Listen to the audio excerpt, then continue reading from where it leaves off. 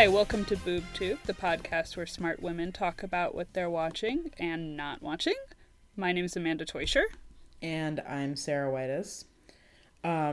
We just spent a long time talking about the rapper Exhibit before we hopped on this podcast here. And Alvin Joyner. Alvin Joyner, yeah. Also known as Exhibit. The first sentence in his Wikipedia entry, it's pronounced Exhibit. Just in case. Wait, read the other spelled like Exhibit, just in case. The reason we were talking about Exhibit is because we both rediscovered that he was the fifth billed actor in the 2008 probably X-Files was movie, the fifth which billed. is really bad. Yeah. No, I'm looking at it now. He's fifth billed. Literally fifth billed, yeah. We found that very funny that this movie came out not during, not before, but 2 years after the end of Pimp My Ride. So they're like, you know what? Do you remember that show? Do you remember that show, Pimp My Ride? Let's get Exhibit. Let's put him in this movie. You know what? That guy's got something. He seems like a something. Mosley drummy. Yeah. we need someone to fill the shoes of the character of FBI agent Mosley Drummy. Mosley Drummy. And then Amanda Peet played Whitney Dakota. Dakota Whitney. Oh, her first name was Dakota. Actually, yeah, Dakota Whitney. Either way, I mean, who is letting Chris Carter write? Oh, God, no one should ever let that man near a computer ever again. It's amazing. Yeah, just someone just the hubris. Distract him. Put him in a virtual reality where he thinks he's writing things for popular consumption, but he's not. It's like a Black Mirror. Yeah. Yeah, we got onto the subject of the X-Files reboot, talking about other bad reboots, because I was reading this week that, How I Met Your Mother is going to be rebooted with Hilary Duff for some reason. I got nothing against Hilary Duff. I just, So in my head, when you said this, I was picturing her as the mother, and I was like, wait, you never see the mother, but you wonder if people are the mothers, right? Yes. So she's not the. No, it's gonna be like How I Met Your Father or whatever. But also, I think that it starts in the year 2021.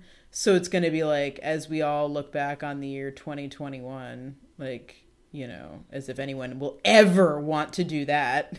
As we all look back on the summer where everyone went nuts. Right. What I think is also funny is that apparently this is the third or fourth attempt at reviving How I Met Your Mother since the show went off the air. Just think of what they could have done with all of that time. 4 or 5 years ago.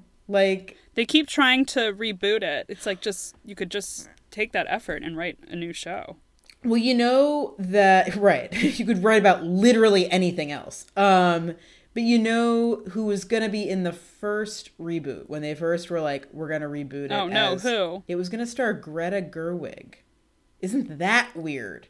There is an alternate universe in which that show went to series and took off, and to this day, Greta Gerwig was not an Oscar-nominated director, or maybe she would still be an Oscar-nominated director. What year was that supposed to be? 2015 or 2016? So pre-Lady Bird and pre-Little Women. Can you imagine? Greta Gerwig would have just been the girl on that shitty TV show. If she was, and she could have still been directing, I guess, but yeah, but she wouldn't. No, but she wouldn't have done those No, those she could. Movies. It's you can't star in a CBS sitcom and also have the time to direct Oscar worthy movies just in your off kind of months from no, you just can't. That's not how that. Especially Little Women had probably months of production schedule. You can't. But that's crazy. I did not know think that. About a sliding doors situation, just what kind of state her career probably was in at that point, where she was kind of an up and coming actress, and was probably seemed like a really good opportunity, Well, and it makes you wonder how many women just, because there's less roles, or people of colors, actors of colors would be I would like to direct, but I got stuck doing this shitty TV. So actors that were she's money, in this terrible TV show, she's on the CW show, maybe she would have been able to create a Little Women. Right. I mean, it's just really interesting. Wow. Yeah, but I And mean, and Greta Gerwig is a pretty blonde woman, so right. that just Right, and her career like wasn't taking off. So what does that tell you? I mean, right. that what that means is that now Hilary Duff will probably not be able to direct her Oscar, worthy Her adaptation of like Eyre. later Chatterley's Lover. Right. We're not going to get that now that she's going to be in the show, but I mean, I guess would pay that's what late so career... much money. Yeah, for the Hilary Duff version of like Jane Eyre. No, yeah. like what you said, I would pay so much money to be like, let's hear Hilary Duff interpret Bronteism. Yeah. It would be wonderful. Which sounds like I'm being rude to Hilary Duff. I'm not. No, we got nothing against Hilary Duff here. It's just like, there's just it's not quite the same career. But she's fine. My problem is not with her. It's with like just come up with How I Met Your Mother fucking idea. Yeah. That too, yeah. Frasier reboot. Yeah. God. Anyway, Frasier. Oh my God, I already hate Frasier. Now you're gonna like. Okay, I'm sorry. You're gonna make that character be like. We're not gonna go down in 2021. That character will not age well. No, He it sucks. won't. He won't. He would probably be a Trump voter now, honestly. Even though I love Frasier. But yeah, he would definitely be a Trump voter. Yeah. Or he would be a secret Trump voter. He would right. He would be like those people in He'd be Greenwich, one of those like Connecticut. rich Republicans that are Yes. like, "Oh, I don't like what he's doing to the party. I don't know how I feel. I'm a never Trumper," but then would absolutely vote for him. Agreed. And I mean, for taxes. Now what I'm all for, I was saying I've also been watching the best show on television, The Nanny on HBO Max. And thank God HBO Max swooped in to bring back, because I used to in college watch a lot of The Nanny in syndication. I watched The Nanny in syndication almost every morning before. Including the episodes where she and Max get together. Oh yeah, even The Nanny, you know what? It's the rare show where it didn't even matter that the two, like, there's the tension for all those years. Then they get together and it did not ruin the show. Like, I don't think it was quite, I think it lost a little something, but like, it's still just as funny after. You know what I think Fran and Maxwell get together. Stuff? What? When she changed her wig, when she started going for that sleek bob. Yes, and she didn't have the agreed. giant It's big not hair. as That's why I was big. like, that's more of like, that was worse than her and Maxwell getting together. Yeah, she kind of. Yeah, I agree. The hair gets much sleeker at one point, and like it's not as. Yeah, I agree. That's losing a little bit of magic there. Yeah. But what's interesting is that I was going to mention this, actually, also I forgot, but I was going to mention this in our watching section of the podcast, but makes actually more sense here, is that there is a revival that I have been wanting to watch, which is The Conners, which is the kind of post Roseanne, after we fired Roseanne from Roseanne, was revived, and then it became The Conners because they killed off Roseanne. And first of all, The Conners is like one of the most popular shows on network television. It's like, really? Yes, it is. It does extremely well. So there's been 3 seasons. Wow, what a different world. And it hasn't been renewed for the 4th yet, but it's like one of the top shows on TV. On. Yeah. And apparently it's really good. And I kind of want to go back and start watching it. I haven't watched like a network I would be sitcom curious in what so you long. think. Yeah. So like even like right now, apparently they're doing a plot line about Becky dealing with her alcoholism, which has apparently been kind of a part of the show for the whole time. And then they're like actually kind of confronting it and talking about like sadly the guy who played Mark, was Becky's husband, he died a few years after the end of the run of Roseanne of a heroin overdose. So he's never been a part of he was also an Angel, and he actually died, I think in the midst of the filming of that show. He's only in the first season of that show. It's really sad. And so yeah, and so they like kind of start talking, but it's like never been revealed how he died, I guess, on the Connors. And so they're kind of like starting to get into that, and Becky dealing with like his death and her alcoholism. And I'm just like, this is very interesting to me, and I kind of feel like I should watch this show. So that's kind of also on my longer term, you know, yeah, I'd I'm be interested curious in that what you as think a of it. revival. Yeah, I think I'm Yeah. gonna like go back into it. But anyway, I mean, you have been watching a lot of, you've had a lot of time for mystery shows recently. Oh, yeah, I was I in don't know if you wanna give Ohio us a for quick like rundown. Yeah. Oh, yeah, just real quick, because they're kind of just like, well, I was in Ohio for 3.5 weeks after my sister got married. Hooray. Yay. And yeah, so I just, you know, every night we would just sit and, you know, watch Columbo, detective shows. and When then... I just stayed with my mom and stepdad for a few weeks in Ohio. And yeah, we watched like, you know, a lot of stuff from like, you know, Acorn and BritBox, but I'll just mention two. There's this one called Endeavor, which is like Columbo length episode, so like, you know, hour and a half episodes, so like movies. It's very good. I guess it's a prequel to this one show, Inspector Morse. But this one, so this one takes place in like the 60s. Yeah. So the main character, his name is Endeavor Morse. Interesting.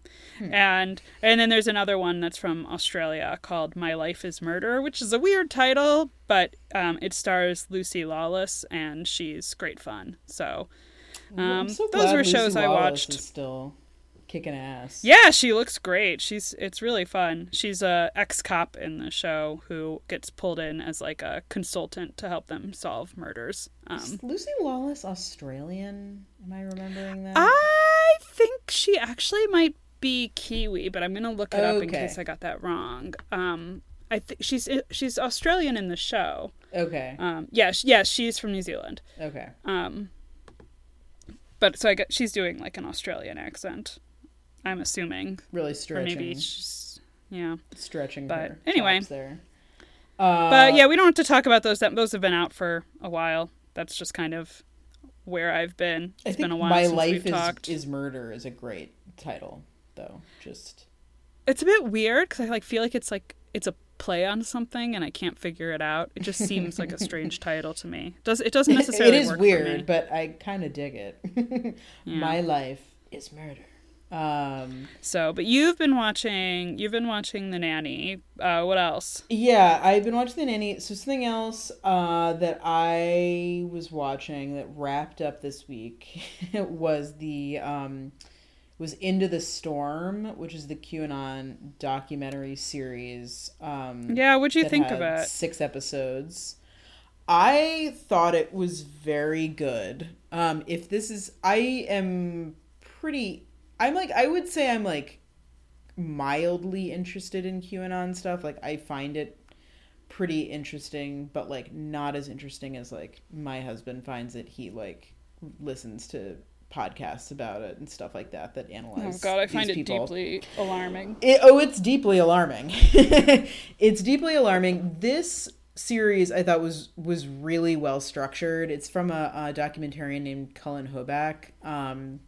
He had been researching this for basically as long as QAnon has been around. He's been like intensely researching it for 3 years. And there was an episode of Reply All last year that kind of delved into a little bit like who is Q and introduced me to a few of these like people that were involved in this series, but this went so much deeper than that.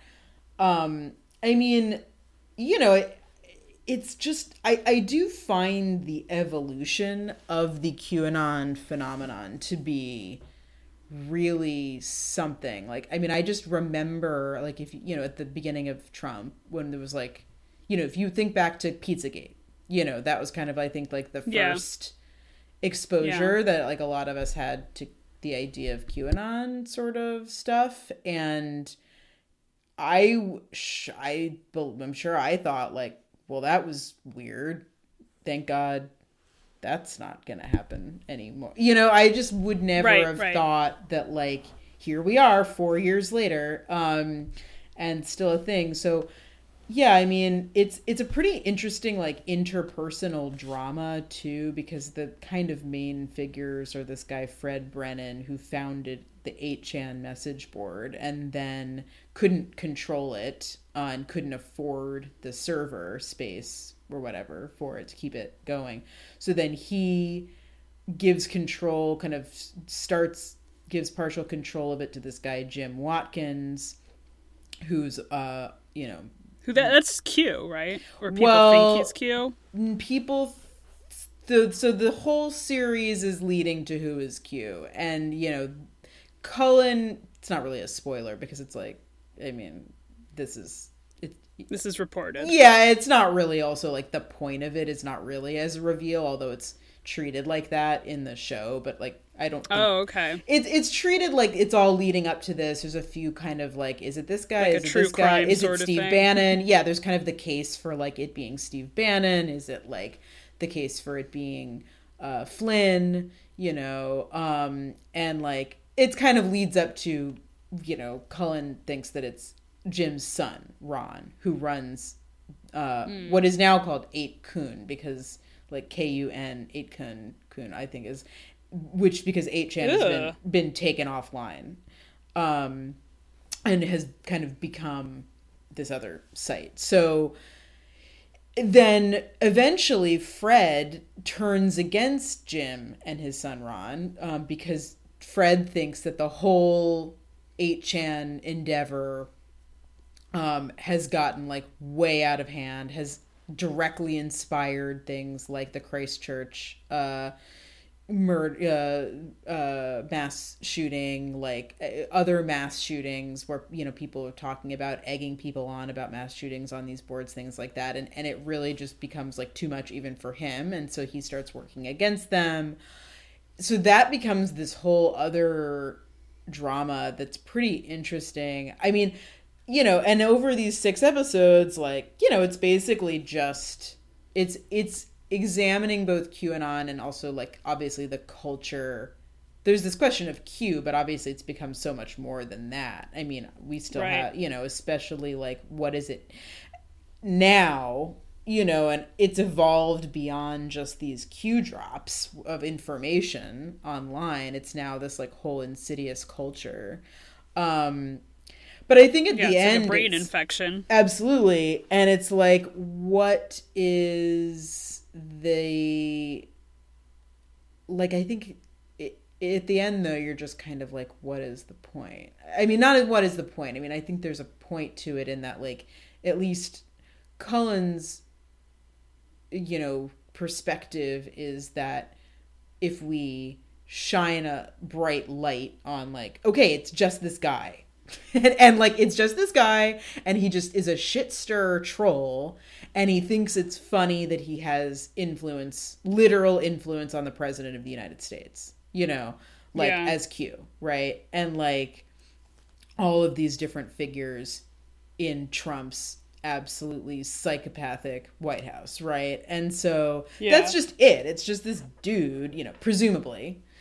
He at least, again, he has this big case that it is this guy Ron. And it's like, I think his thought is right. Just like we shine a light on it, and hopefully people just kind of see this for what it is, which is, you know, like nothing. But, you know, on the other hand, it's like, you're dealing with people who won't listen.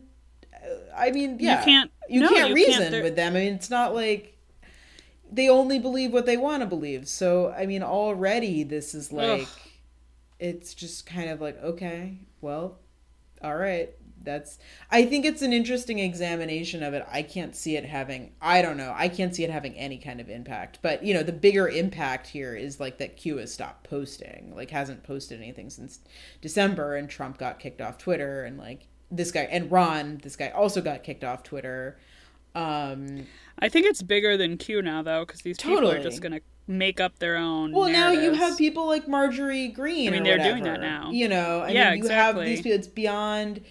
It's beyond the White House. It's now like these people are in Congress. Like they have, you know, they took Facebook and YouTube and Twitter, like literal years to decide that this was destructive enough to kick them off their platforms. And like, okay, well, great, you know. And so now they have the Telegraph, which is like their kind of other platform that they use, which is, you know, not as impactful or influential, but you know. And it's I just heard a thing about the documentary too, is that it feels almost like cheeky in tone, because they began the project like way before like the Capitol attack. So yeah, the Capitol. When it was Capitol like catastrophe. more fun to like, you know, I mean, I know there was the Comet Ping Pong shooting, and that was like really terrifying and awful, but it was still seen as this fringe, like, aren't these people dumb? Like, you almost laughed at them a little, while recognizing how dangerous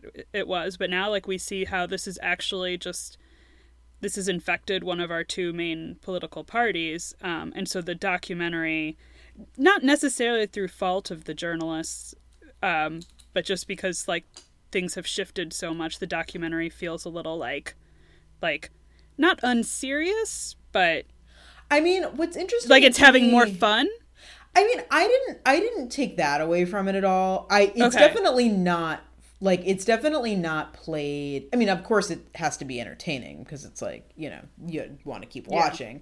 So it's definitely structured as like entertainment, but it's not. He takes it very seriously, and he becomes completely ingrained with all three of these people. So like, and yet, like, I think maintains a distance, but also gets them to tell him, like, I mean, he talks to them all the time. Yeah, I mean, and they want to, like, they want this infamy also. I think all three of them, right? This is their legacy. So, you know, sure, like, make a movie about it. They're sociopaths. Yeah. And I didn't have a problem with the tone of it. I don't think he is not, I mean, he's like, his stance is clear in that it's like, this is bad. And this stuff that they're doing is bad. It's bad for society and democracy and, you know, everything. But it's definitely not like, it's not like played for laughs at any point. It's definitely, it's definitely takes its subject matter seriously, but I can see where someone could kind of have that viewpoint on it, but I didn't have that reaction to it at all. I mean, I'm glad that it was entertaining, because it, like, you know, kept me sucked into it. Right. I mean, I'd recommend it, and it really starts at like, you know, the like basement, you know, it starts at like build our way up from, so you don't really, but also does it very quickly and efficiently. So it's not like, you know, I knew about, you know, obviously I knew a lot about a lot of this stuff, but I still found it really, really interesting. So even, I think it's like, if you think you know a lot about it, or if you think you know absolutely nothing about it, either way, it's pretty interesting. So yeah, I liked it a lot. I think I just am like kind of left at the end, like, okay, you know, and now what? Now what? Right. So that's kind of a bummer. But on a more, you know, positive note. On a more positive note, so I will talk about what my obsession of the past month has been. I have gotten into a new British panel show. Yay! This is just the year. This is Amanda's pandemic of panel shows. Folks, I need these to catch on in the US. I need you guys all to watch this and become as obsessed as I am. Like, you know, I learned something new about, like, British I just truly culture had all the time. No idea there were so many of them. Yeah, I think it's just like a thing they do, and I was reading like a bunch of Guardian like critiques of them, because up until a few years ago they were predominantly like white dudes, and it was always the same white dudes, which is a bit tiresome.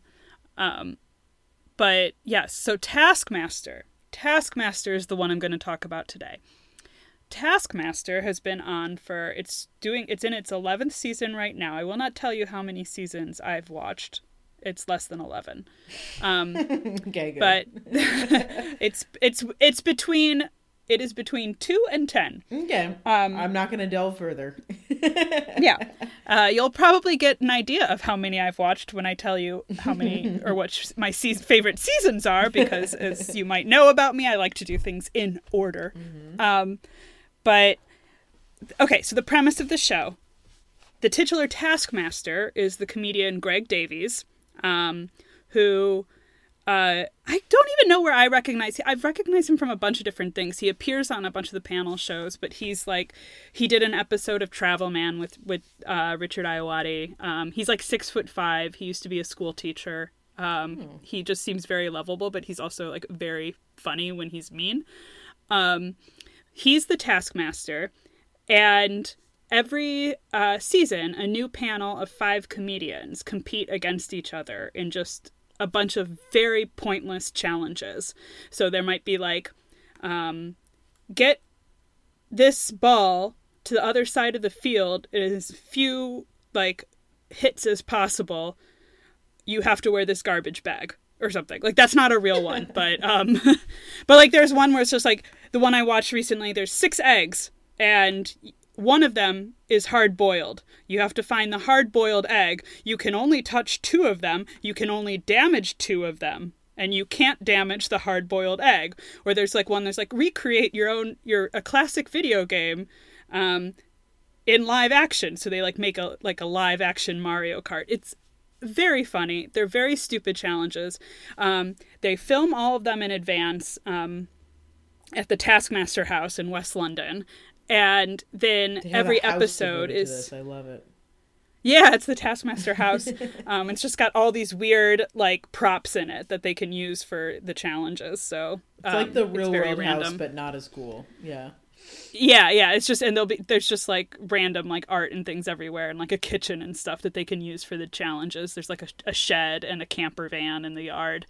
But they film all of these, them performing all of these pointless challenges, and then every episode is a different like live episode where the 5 panelists are on the stage with the taskmaster and the producer and creator of the show, who plays like his lackey, his assistant, Alex Horn. Mm-hmm.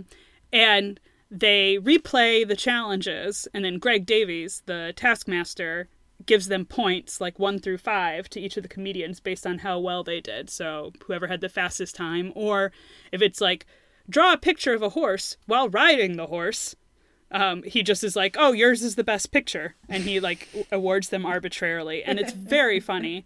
And then at the end of the season, they count up all the points to see who the Taskmaster champion is, and that's just the whole show. That's the whole show, but it's just so great because I'm like just so invested in this like world of these like panel shows. My favorite well, they call them series. I'm going to say seasons because I'm an American. But my favorite seasons, I put 2 here, but I put 3. Seasons might be 4, 5, and 7. There's some wonderful familiar faces. In season 4, Noel Fielding and Mel Giedroyc, both hosts of Great British Baking Show, compete. And Mel Giedroyc is just like, she's just the sweetest person. Like, she comes across as just the most lovely, wonderful person in the show. There's another season where Aisling Bea, who I desperately want to be friends with, she does seem cool. She just seems like a great person, and she's just very funny. But she's with Bob Mortimer, who I think is maybe the single funniest person in the entire universe. Like, every time he talks, I just start laughing. And then there's another season 7, where I became like really big fans of 2 comedians I'd never heard of before, Jessica Knappett and Carrie Godliman. And also there's 2 other favorites of mine in that same season, Phil Wang and James Acaster. Anyway, as I said in the document, these are just names to you, probably, but they're very important to me. And you really need to just, if you moved to England tomorrow, you would just be like seamlessly like, well, there's like things in it where I'm like, I just feel very foreign when I'm watching it. They're like, find like one of the challenges is like, bring in your most magnificent piece of stationery. And apparently in British... that you already own? Or maybe I'm an idiot. Yeah, well, they can make things up. But apparently in, like, British parlance, stationery is, like, the writing implements. And my understanding, Americans, when we're talking about stationery, I feel like we're all picturing paper. Now, that's interesting because, yeah, I think I always like a stationery store would have pens. Yeah, I think I always assumed it was, like, basically just everything you need to, like, write a letter. I think like a calligraphy set, right? Yeah, like but they all just brought in writing implements. Interesting. Yeah, which I thought was interesting. Don't we also spell it differently? Like, don't we spell it stationary? And is there a difference between stationary with those an E? People misspell it as stationary. Stationary means you're stationary. You're stationed. Okay, yeah, okay. Like, yeah, you're not moving. If you see someone refer to pens and paper as stationary, they're just wrong, even in America. Okay. That's my public service announcement for today. No, that's Canceled helpful. has one L. And yeah. Yeah, well that one messes me up too. Yeah. Yeah. I mean, British people put 2 L's because they like to add extra letters, but it's not cancelled. Mm-hmm. It's canceled. Anyway, canceled. Okay. Yeah. Moving on from my hatred of British spellings, my love for British panel shows. Taskmaster, it's all on YouTube. Watch it before it catches on like wildfire and they pull it down. Which is, what happened with the pottery show. And then Which I didn't even put in the document, but there's a new season of Great Pottery Throwdown on HBO Max, and I watched it all, and I cried like a baby in the last episode. Yes. It's wonderful. I didn't get that into the first season, but maybe I should give it another shot. The third season's really wonderful. It's hosted by Siobhan. What's her last name? Something Irish, like Milligan or something. Siobhan. She plays Sister Michael in Dairy Girls. She's the new host, and she's great. Okay. And then there's a new judge, but Keith, the one who cries all the time, that makes me cry, he's still the judge, thank goodness. He's just so lovely. But the new second judge is Rich, the Kiln Man from the first 2 seasons. Kiln Man Rich is now a judge, and he is a very good judge. I would imagine if you spend that much time around a kiln, No, but he's like good on camera. He's good at like talking about why he's very good. And also he's a cute guy, so it's good for him. Good for him.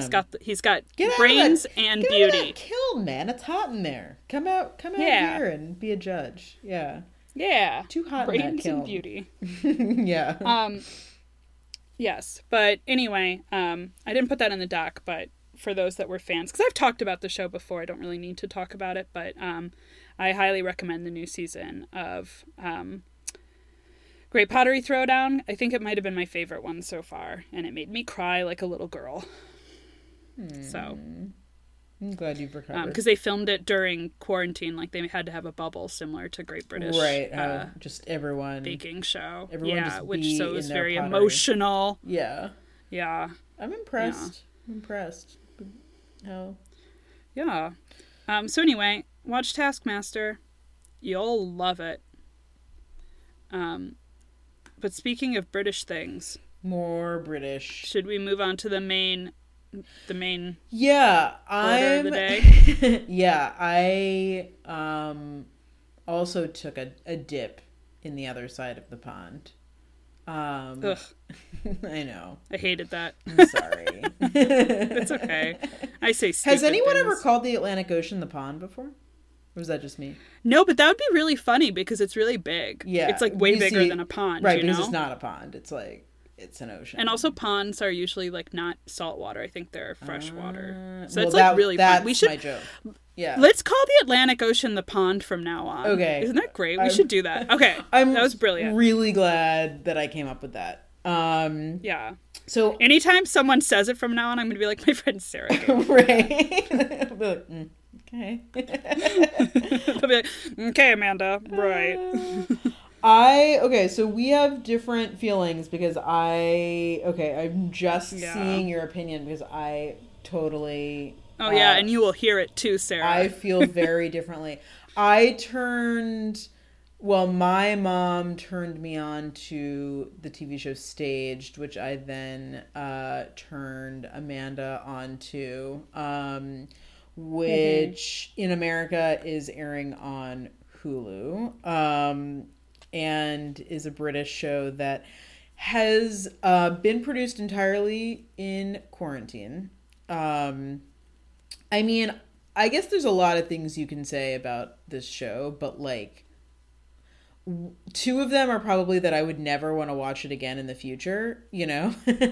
And the other, because it is like, I think so, at least the first season certainly like thoroughly to me capturing a moment and like capturing a real feeling to me with the pandemic. I feel like, so this is a show starring David Tennant of Doctor Who fame, and I guess he's famous for other things, but Broadchurch, that's the main Excuse one me. to me. Yeah. Broadchurch. Various Shakespeare related endeavors, as he implies, but I've never seen. The Decoy Bride. Is that a movie or a TV show? Oh, it's a movie. It's a rom-com. He's the male lead, and it's so weird. The Decoy Anyway, Bride. we don't need to talk about the Decoy Bride. It's not good. It's not good, Sounds and bad. it's very weird. Yes. David Tennant as like the rom-com lead is That is a weird. choice. Yeah, that is a. It was definitely like his agent being like, "Let's try this. Let's see if this catches on." Is And it all it British didn't. people or is it like Americans? Actually, yeah, I think I know there's an American in it, but it's that blonde woman who is in the second Star Trek who I think is actually English. Yeah. And it takes place in like the Outer Hebrides, so it's like Scottish people. Okay. But So Scottish anyway, rom-com. like we really don't. I'm sorry I mentioned the Decoy Bride. The Decoy Bird is a terrible name. So Name a bad rom-com. Yeah. I've seen it. So David Tennant of the Decoy Bride fame and Michael Sheen of 30 Rock fame. I mean, that's what I mostly know Michael Sheen from is It's Wesley Snipes. Probably I know him from other things. I was very disappointed that in Stage when they're trying to convince people that people in America like him, they don't ever mention 30 Rock. I know. Did you notice that? I actually had. I was like same, waiting for him to mention it because it's my favorite thing. I had like the Wesley same Snipes. reaction because it's like that is what Americans probably best know him for. Like, Right. you know. Although what else did I watch him in recently? You know what I randomly watched recently was The Crown, which he stars in as Oh yeah, isn't he not The Crown, The Queen. The Helen Mirren. He's Tony Blair? He's Tony Blair. Yeah. Yeah. So he's good. But Love to have a Welsh man play Tony Blair. That's brilliant. Lots of Brilliant I love casting. also just like in terms of just the Welsh, you know, I'm just trying to picture him. Like where is the Wales? Matthew Rhys where's the Matthew Rhys Michael Sheen like drama that I was need, thinking about that. Yeah, you know? like 'cause like in that. Staged, Michael Sheen has like the wild hair and the big Well, beard. what would which, have been like, I feel really like there was funny something where is if Michael they Rhys got did. if they got Matthew Rhys to be one of the Michaels in the second season, because I feel like that. Oh, see, that's so brilliant. See, that would have been been so funny good. because he's another Welsh, and it's like, why wouldn't you just? I get feel like Michael Matthew Sheen? Rhys would have been up for that. I know, he's funny.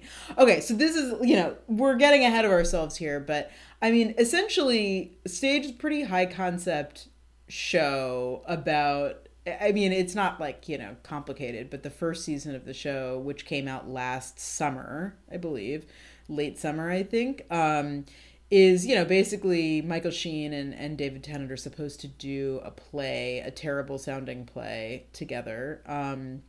And it gets canceled because of COVID. So they're just like, all right, well, that's not happening. And their director of the show, Simon Evans, who is the actual kind of writer, director of Staged, he decides that, what people are going to want to go see when COVID is over is this production of 6 characters in search of an author.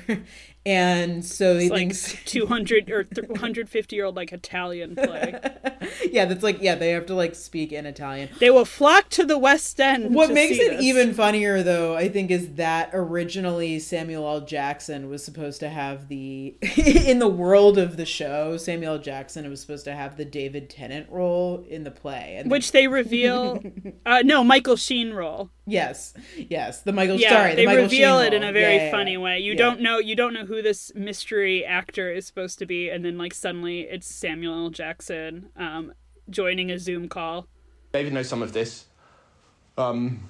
Before we cast you, Michael, we were talking to somebody else. He's kind of a big deal and has always wanted to do a play in London. I was running quite high after Killer Joe. In fact, it was my idea to take it to David. And they got it to me? Yeah, we got it to David, and David said... I said yes, yeah. So we were all ready to announce. Then this actor got offered a film, so he had to drop out of the project. We couldn't postpone, so we chose to find somebody else, and David suggested you. Of course I did. And that film that he went to do has been cancelled because of all of this, and he has been phoning me a lot because he'd like to be involved again.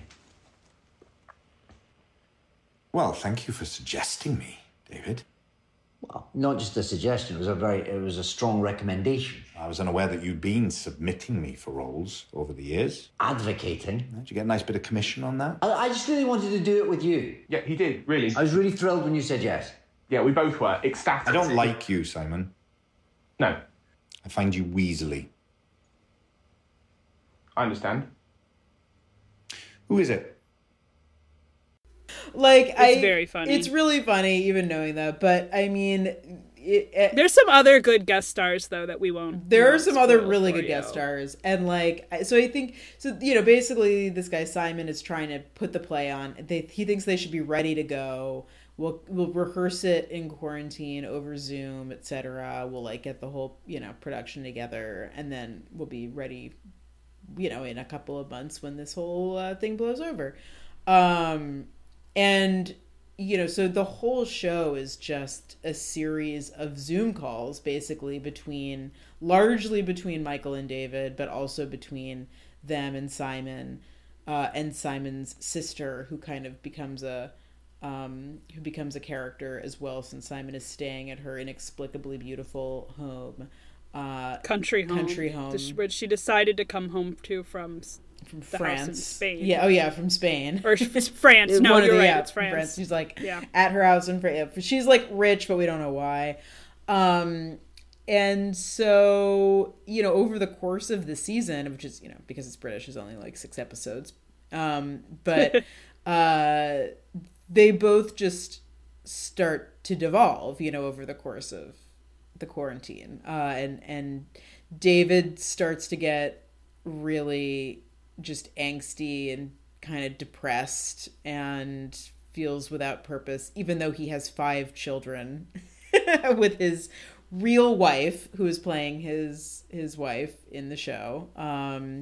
They have 5 kids, and you just I think it's hilarious that you just it's hilarious, but also very real that she's making their house work while he just kind of mopes around and talks to Michael on Zoom all day. But then Michael Sheen also just becomes kind of increasingly unhinged over the course of the season, becoming obsessed with his neighbor. And the birds. Yeah. That's so funny. And so they both just kind of become increasingly unhinged over the course of the season. And there's also this recurring, I think the funniest thing about it is the competitive, they just kind of are always trying to sort of one up each other. They're clearly very, very good friends, but have this kind of professional jealousy, which is a great gag in which they're always fighting about who's going to be billed first in the play, which then every episode they're kind of billed differently in the show as well. So we both like the first season. Yes. Yeah, so you like the first season too. I like the first season. Yeah. Yeah. The guest stars, it's great. Michael Sheen, I find to be incredibly funny. Like, I just had no idea how funny effortlessly he was. funny. I know. I think even Like given Wesley Snipes, I don't Yeah. think I really knew how funny Michael Sheen is. Yeah. So, and he's just a very likable person too. I think he has like a lot of just like likable charisma, you know? Yes. So I did enjoy the first season. I have to say that I am not, so I typically don't like meta books or TV shows or movies about the creative process, like about I do know that about how you. someone wrote a book or how it's why I stopped watching Barry, is just because I hate watching actors act like they're talking about acting. I find it incredibly insufferable. And I find with those kind of things, whether it's, you know, like the first thing that comes to mind is the book Heartbreaking Work of Staggering Genius, while I'm reading them or while I'm watching them, I find them engaging because they're typically written well, but once they're over, I feel it feels empty. I'm like, what was the point of that? And I feel nothing except that what I just watched was like deeply self-indulgent, that you writing about writing is if you think that's interesting, that everything that's ever been written, it was written. Like, this isn't that it's hard to talk about this because you end up using the same words over and over again. But I don't know what it's trying to say, usually. And I was surprised that how much I enjoyed the first season, because I felt like the first season was saying something about the pandemic. There's the thing with Michael's neighbor, where at least they nod to the fact that what was unfolding around them was a serious tragedy and people were dying. Yeah. And it wasn't just about whether they could get a trip to Spain to film a new thing and whether they were bored. And you can if you want to describe, like, you know, what the second season is about, because it just veers in a different direction. It takes like another meta step, if you will. But I found the second season, the tone to be troublingly off, to the point where I'm like, is it just because it's British and things were not as messed up for them in the early winter when the second season, I guess, takes place, as it was for us when we were dealing with like the election and a huge surge. Just to see David Tennant complain about like his canceled flight to Romania, and I was just like, this is so weird, and I don't know what this show is trying to say other than it just being an exercise in self-indulgence for David Tennant and Michael Sheen. Like, I read this one review in The Guardian where they're like, David Tennant and Michael Sheen are much funnier when they're just being funny and when they're just talking about whether they're funny. Which is a big, like, multiple minutes of the second season are devoted to them just talking to each other about whether other people find them funny. Yeah. Which is just not funny. Anyway, didn't like the I second did like season the as first much. season. Yeah, I will say I did not like the second season as much. I thought the first season was brilliant. Like, again, I'll probably never watch it again because I can't imagine ever wanting to revisit this time. Right. But I thought the first season was like hilarious and just delightful, and like, honestly, like, again, the only thing that I can imagine watching about this time that I would think would be enjoyable. Like, I don't ever want to watch anything about this, even though I'm sure, like, in the next 2 years, 3 years, like, there will probably be plenty of movies and whatever that are, like, reflecting on this period of time. But, like, right now it's impossible for me to imagine wanting to watch any of them. Yeah. But I enjoyed watching this. The second season I liked a lot. I did not like as much as the first season. I think it's both not as interesting an idea, although I think it's very clever. I don't think it's as, like, it's just not as it's hard to keep this concept up, even for only 8 episodes, you know? And they did a different concept it's with a different it, concept. so You couldn't do the first concept again. And I think, like, that would have gotten... I think if you did another season of the play thing, like, that... I think even I think the second season, I think, just was put on Hulu in March, I think, just in the last month. Yeah, it was very recent. And so, I think it's been up for a few weeks. You know, and I watched them both together because I didn't know about it last year. I think when the first season ended, I saw there was another season. I was like, another season of this. I don't like, I mean, I love them, so I want to watch it, but like, so I actually was pretty pleased to find out the concept had changed. But, you know, so the second season is basically that the first season was, in fact, a TV show, the show staged, that took off in Britain, as it did, apparently. And so now it is being remade for American audiences. I think that's a really funny idea. And I think it's the part where they say, it, like, they need to recast, and they decide on Hugh Grant and Colin Firth for initially. Well, they think that David Tennant and Michael Sheen, which is very funny to me. And I think that Whoopi Goldberg and Ben Schwartz from Parks and Rec, I think that they're both he is really so funny. Yeah. Ben Schwartz is so funny. Whoopi Goldberg is their American agent. And she's so mean to them. She's really mean. She doesn't give a shit about them, which, as you know, which she will say to them. Right, and I think rightfully so. You know, so she's like, you guys, no one knows who you are in America. I think that's maybe, I don't know. I think that they're both who's in America, certainly. They're American who's. They're American who's. Definitely Michael Sheen. Right, I was going to say maybe David Tennant might less. be recognizable because people would be, which he mentions a lot, that he was in that one Harry Potter movie. He was in one scene of the Harry Potter movie. So I'm sure a lot of people would recognize him as either Doctor Who or from the Harry Potter movie. There are definitely a lot of Doctor Who nerds honestly in would America. be it. Yeah. I agree. I think maybe he's slightly more recognizable, but they're definitely both American Who's. You know, so they aren't, you know, it's like, we don't want you guys, we got to recast the show. And so initially they're just recasting it. And it's going to be an American show, but they are initially only recasting it. Every pairing they come up with is just other British people. And a lot of British people that we think of as pairs, like...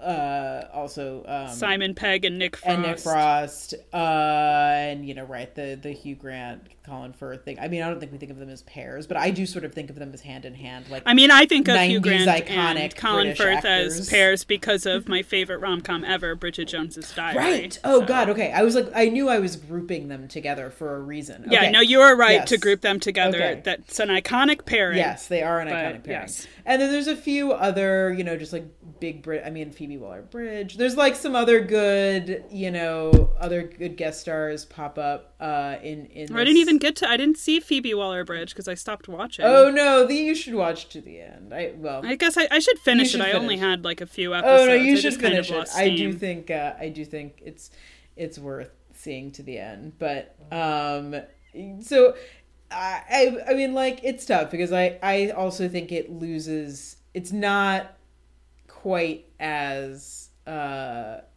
like, you know, I think it just loses a little something in the second, and I agree it gets a little, the dynamic between David and Michael gets a little tedious also. Yeah, and I just didn't know what they were trying to say other than look at me. Yeah. Like, it felt like they weren't trying to say anything other than, aren't we interesting and aren't actors fascinating? Yeah, I mean, to me, it doesn't necessarily need to say anything. Like, to me, it being entertaining, but I think if I enough in and of itself, but at least for this kind of thing. but there's something self-serious about it. Like, I'll watch a stupid comedy. I just talked for 15 minutes about Taskmaster, where they make people like, you know, pop bubble wrap as quickly as possible. So like, you know, not everything has to have a point. Yeah. It's just that when you're talking about real life and then you end it, and I'm just kind of like, what was that about? Like, if you're doing something that's supposed to seem honest and true, right? Like, if you're talking about, like, you know, I think it's the affectation of it. Like with all of those things, there's this sense that they're like the creator, whether it's the writer or the actor, is like bearing their soul, in a way, just like they're letting you in on their creative process. And I'm like, I don't give a crap about the creative process unless like there's something else to learn. But I know that writing is hard. I don't need to, you know what I mean? And there's something also that I just am definitely reading into it. It's like this is definitely just. I'm not saying they're uniformly bad and that's objective. It's mostly my take is when I'm watching those things or reading those things, I'm always just kind of like, ugh, you're being so annoying. Yeah. No one cares. Yeah, it's like a personal I'm feeling kind of pretty, I have. right, and I'm pretty different in that I like watching, largely I like watching stuff about, I find that, I find it pretty fun when done, well, but... Yeah. I so think... like I said, I was surprised I liked the first season as much as I did. Yeah. I mean, certainly season. it's all credit to them. Like they're both just, I mean, they're just so charming. Just really charming and funny. And can take, pretty much and like anything. one other thing I've got to say, cuz I would be lying if I didn't pretend that this wasn't a bigger determination for me, but I was just annoyed by the fact that both David Tennant and Michael Sheen have younger, really pretty blonde partners. David Tennant's, it's much more forgivable. Like he's not that much older. She's but like Michael his Sheen's, age, isn't she? Their relationship. She's like 10 or 15 years younger than him, maybe. Because they met on Doctor Who. Yeah, it's not the weirdest. Yeah, it's not the weirdest thing, but I'm also just like, but if he met her when she was 23 and he was 35, I'm like, that's gross. I wouldn't. To me, it's not gross. 23-year-old guy. To me, it's not gross. It's not gross. This is all just like personal. Yeah, like, personal. ugh, yeah. But like, if I just like, if a male friend of mine who was 35 was like, "Hey, meet my 23-year-old girlfriend," I would judge them a little. No, you're right. I'm not going to say that I would definitely. You would judge too. Them. Yeah, I would judge them. I think that's fair. But I'm not saying that they're doing anything wrong. Yeah. I'm just saying, like, that's weird. There are women your own age that probably have more in common with you, or maybe not. But but Michael Sheen's girlfriend was born in 1994, which I just can't handle. Michael.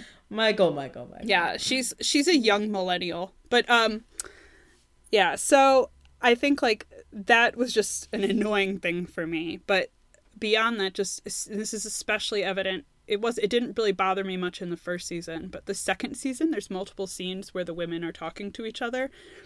And okay, first of all, I recognize that the Bechdel test is not a litmus test for sexism. Like just because something doesn't pass the Bechdel test doesn't mean it's sexist. It might just be, it's a show or a movie or a book about men, and it might take place in a very contracted world, right? So it's okay if there's two women talking about the main character. If you only have 5 characters, that's not the weirdest thing, okay? But this one, it was somehow the way it failed the Bechdel test felt like just it in par with the feelings I had about its self-indulgence, where like it would just be scenes where their two partners, Georgia and Anna, are talking to each other, and the conversation will be like, yeah, Michael's being weird now too. And then the other person's like, yeah, David's being weird. What are you going to do? Is he taking a nap? And you're just like, we've established that they're being weird in the previous scene where we saw them being weird together. What is the point of having the two women just talk about the men and rehash things other than to be like, even the women are thinking about us? I just felt the whole thing was weird. I agree. I mean, I think, Georgia Tennant, I think there's like some funny stuff going on there where like she's doing all of this stuff. Like she's writing a book that then gets like optioned to be, right. She like is, and she's involved in the show, right? And very she's heavily. like, right, she is. She's involved in the actual show staged, as a producer, I think, as well. But I think it's funny that she's like having this extremely productive kind of quarantine. She literally writes a book and it gets sold. Right, and right. And and has just 5 kids. Right, has 5 kids, and and David is just completely just utterly lost while she's just like, Yeah. you know, I think there's some funny stuff going on there. And I think the stuff that related to her work was, you know, and then she's going to like kind of stage this reading of her, whatever.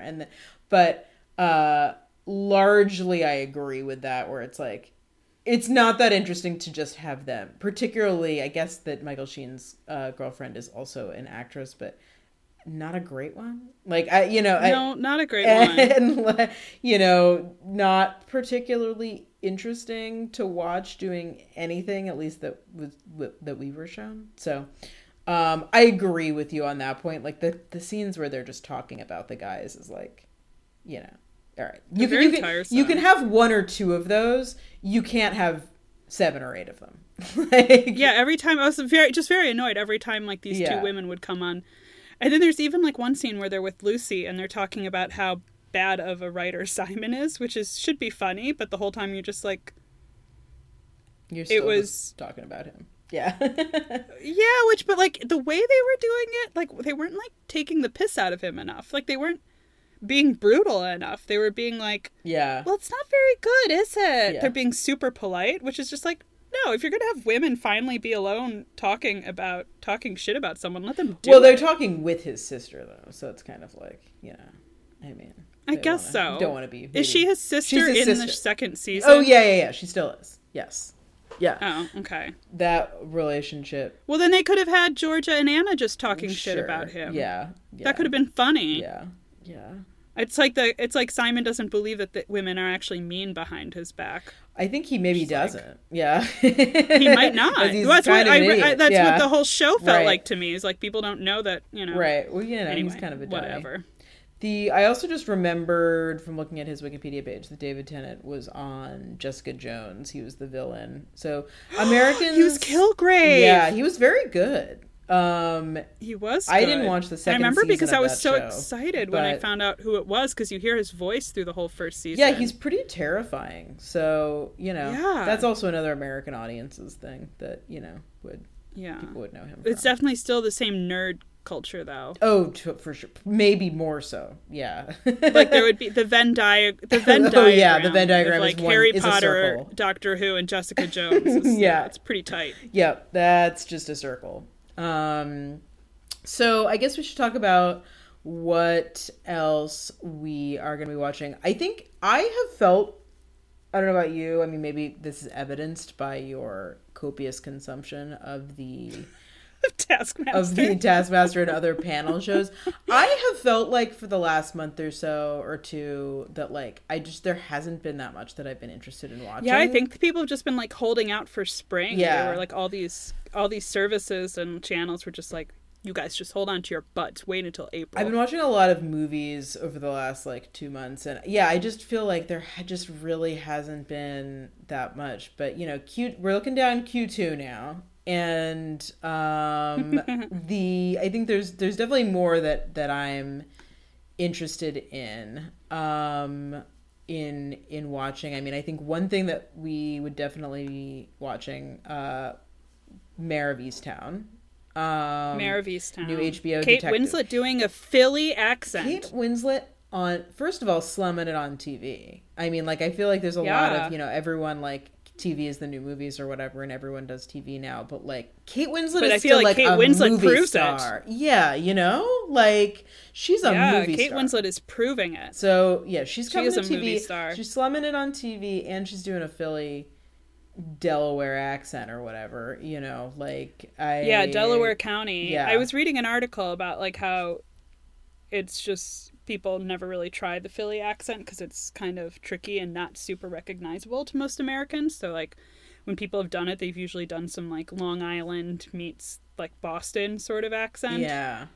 I gotta say, mid-Atlantic accents are not the most attractive. But no. You know, kudos you guys to say her. The way you say the horror, like a horror movie, is always funny to me. Horror. I love horror movies. There's like, you know, there's like a Baltimore accent that's like pretty, you know, there's just a lot.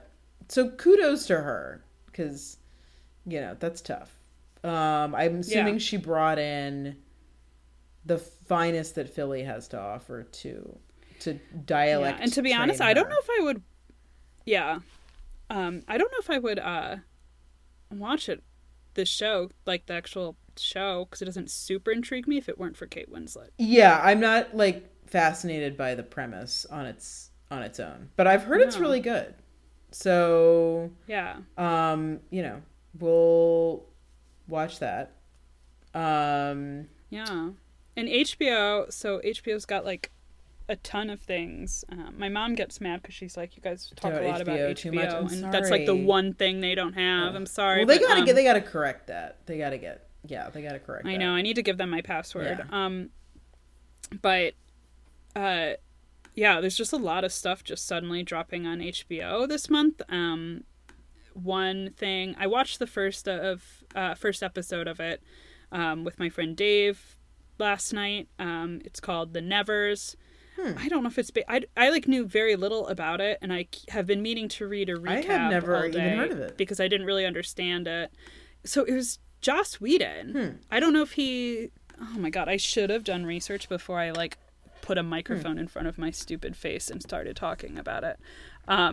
But yeah, it's Joss Whedon. But then, of course, after Charisma Carpenter came out with all of the allegations of abuse that she had while on Angel, they cut him from the show. So his name is still on like the episodes, but I think he might not have been through the whole production. But he's still like an executive producer, and it was created by him. Not. Yeah, I don't think it's based on anything, so I guess it's just pure Whedon. Wikipedia describes it as an epic science fiction drama about a gang of Victorian women who find themselves with unusual abilities, relentless enemies, and a mission that might change the world. So it's a lot of like Joss Whedon sort of tropes. Yeah, and my friend Dave was pointing out some of them. And like the two main women are white women. And I don't know. And to be honest, I like didn't follow it super closely. Because I'm not good at following plot. I'm making myself sound like a total idiot.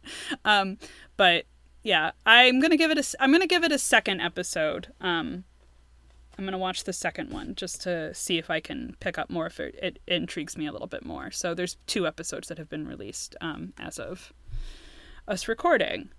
So that's one. And then there's, of course, a return of favorite of the pod, Black Lady Sketch Show, returns this week. I'm so excited. I didn't even know that. You're turning me on to that. Yes. Yeah. I think the first episode of the new season airs tomorrow, Friday, the 23rd. I am very excited. There's also rumblings that I Think You Should Leave is going to be I've back heard that. In the near future. So we have that. I'm ready to find out who the new baby of the year is. Well, we know. It's Isaac. Oh. It's Isaac. It's Isaac, yeah. I'm going to be... His first birthday is coming up, and you know that I'm going to be playing that song in the background. I'm just going to call him and be like, fuck you, Isaac Whitus! Yeah, and he'll think it's funny. Yes. And then last HBO show, Made for Love, which is with what's her name? It's with Kristen Milotti. Kristen Milotti and then also Magnuson, Paul Magnuson, is it? He's the guy he was in Unbreakable Kimmy Schmidt. Okay. And Game Night. He's very funny. He plays like he looks like a total like dum-dum. But he's very funny. I think that's right. I do remember him. Okay, I do remember him from Kimmy Schmidt. I'm looking at a picture of him. He's really he plays one of the Snyders, I think, in Kimmy Schmidt. Like he plays Dan Snyder's like brother or something. That's right. Billy Magnuson. Billy, right. And Kristen Milotti is very funny. I'm intrigued by that show. I've heard a little bit about it. I want to watch that as well. And then I am also excited because my favorite reality show from last year is back, and it is the kind of reality show that I watch, which is Couples Therapy. Oh yeah. Which is on Showtime. I love this show. So that is back with new couples and the same therapist helping them. So I am very excited about that as well. So there's like a lot going on. It's a lot going on. Yeah, and I think, back. and since there's so much good stuff and we've been such bummers, I think we're going to skip a not watching. We'll just refer you back to us making fun of How I Met Your Mother. And we'll skip not watching for this week. Oh, one more thing. There's a new documentary series on Hulu that our friend Matt said was really good. It's called Sasquatch, and it's about this triple homicide, maybe double. Maybe it's I want to. Okay, so I forgot about that too, and I want to see that. It's supposed to be really good. Yeah, I think it's like a. Yeah, it's about this multi homicide that had taken place, and apparently everyone blames like a supernatural creature like Sasquatch for the death. So this investigative journalist goes and investigates and tries to get to the bottom of this. It's a murder that happened like 25 years ago. Yeah, I think so. It's supposed to be good. I'm like extremely, of course, brought. Yeah, and I'm like very wary of true crime things, but that actually sounds interesting to me. Okay, so we'll see what of this random assortment of shows, or if anything else, we get into over the next several weeks. Yeah, hopefully this was we just pop in sometimes when we've kind of amassed enough, I feel like, TV show. All right. Yeah, and I definitely have amassed enough in the past month, so thanks for bearing with me. You're not allowed to watch any more panel shows until I give you the go-ahead, unfortunately. Well, that might be tough. I'll see what I can do. Yeah. All right. Until next time. Bye.